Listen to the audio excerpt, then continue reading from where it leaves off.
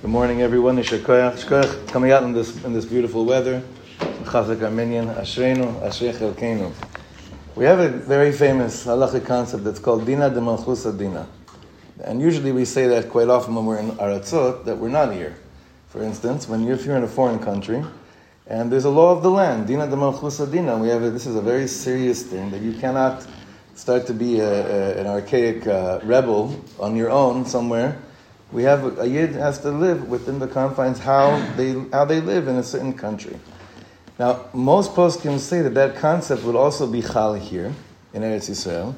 There are those that say that like the Ran, I think he says that you don't. That din is not chal here, but he's referring to the shilton of goyim. But if we lived here and we weren't under Jewish sovereignty, but the din of But we hold that even here as well, Dinã dmtlכותא Dinã is the same thing that applies. I mean, are any of us ecstatic about the way that the tax situation works here? Obviously not, especially since Mas Haknasa is the same gematria as Yefé Meod. Mamash. You drilled that one. I've drilled. Listen, when I first moved here and I opened up I was starting to do a little bit of music, and I realized no one's paying. I'm like, what's going on? They said, oh, what do you mean? You have to have this whole thing set up and everything. I opened up a tik. Then they said shotef plus chamot or whatever that meant. Like, you get paid 3 years later, but right? So I was sitting with Chaim David. And he said to me, brother, just remember, gematria, Mas Haknasa, gematria Amalek. But we're not. This is Dinã dmtlכותא Dinã. Now that's true regarding Arnona. It's true regarding the way the structure is set up here. Okay, we just have to have a lot of siyat dishmaya with these inyanim. However, there is an exception, and the Mefarshim bring this down. When the Dinã dmtlכותא Dinã, especially in a shilton Yehudi, is gozer something that decrees something that is against the Torah, you don't say Dinã dmtlכותא Dinã. Zat omeret. Imagine here there'd be a law where it would say it is absolutely asur to manufacture and produce kosher meat. L'mashal, whatever. And now, I know that sounds so insanely impossible, and it would never happen, that there'd be such a gzeira b'seder. B'ezrat Hashem, we should never have such a thing that would come from a shilton Yehudi. But we've already established in the last few weeks that giving away a piece of land would be just as chamur as the most horrible things that you would think of. So then there's now we have the tension again.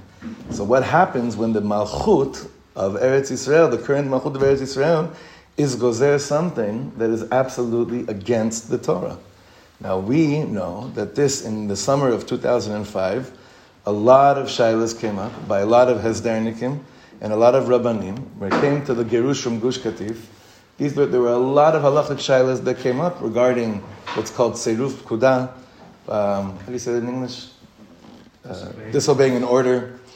A lot of personnel in the army were coming up with questions saying, are we allowed to even leave our mutzav? Can we leave our army post? Is that considered also under like the same, would that have the same mishkal of like leaving a chevel, a place of living? So, but we're going to see a few very interesting sheilot and shuvot that come up across this. But again, this all has to be through Das Torah. Now, the way that Rav Melamed has painted this in a beautiful way is that when Yeshua, he's the one that's dealing with Dinã dmtlכותא Dinã for the first time in Am Yisrael. Yeshua coming into Eretz Yisrael is establishing leadership for the first time in a national leadership. And the psukim that Yeshua has is very clear. Rak chazak ve'ematz me'od lishmo la'asot kechol haTorah asher tzivcha Moshe avdi al tasur mimenu yamin u'smol leman taskil b'chol asher tilech. Moshe Rabbeinu set the whole thing up for you, Yeshua. Don't stray left or right. Follow the Torah. Continue to conquer the land.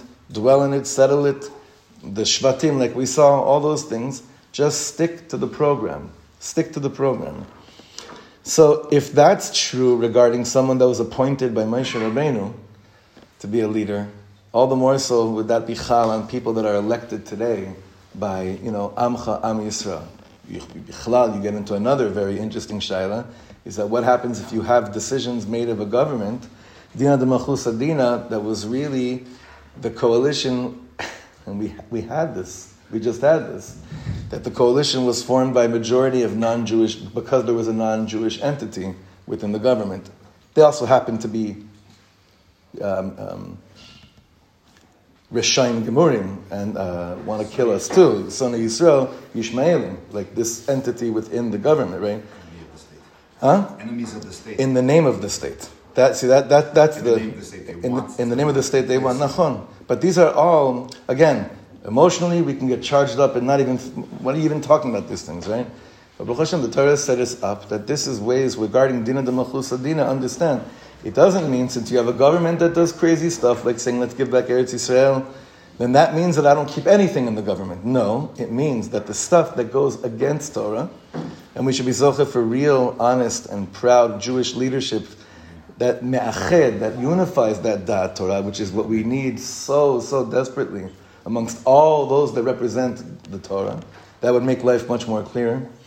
But as long as, they're saying, coming out with things that are basically chilul shem shamayim, and you're going over mitzvahs asayis or mitzvahs lo asayis, it is absolutely forbidden to listen to those types of gzerot. It's just that in our heads we have to drill it that giving back a piece of Eretz Yisrael has nothing to do with politics or a political statement. It's mitzvahs of the Torah that we're dealing with. And the more that my consciousness of my relationship to Eretz Yisrael has nothing to do with politics, but simply because Hashem told Avram Avinu lech lecha, the more that my relationship is so much healthier, stable, and clear as to how to approach these mitzvot. Hashem should, like Rabbi Nachman, like Rabbi Nassan wrote in the name of Rabbi Nachman, Hashem should mezakeh us with manhigim amitiim, with real leaders. It should be shlach lanu manhig amiti, a real manhig that's very clear on the derech of Moshe Rabbeinu and Yeshua, so that we can just listen to Das Torah with clarity and not litbalbel, because we've been mitbalbeling for a long time already. That's what Hashem should be the end of confusion. Amen.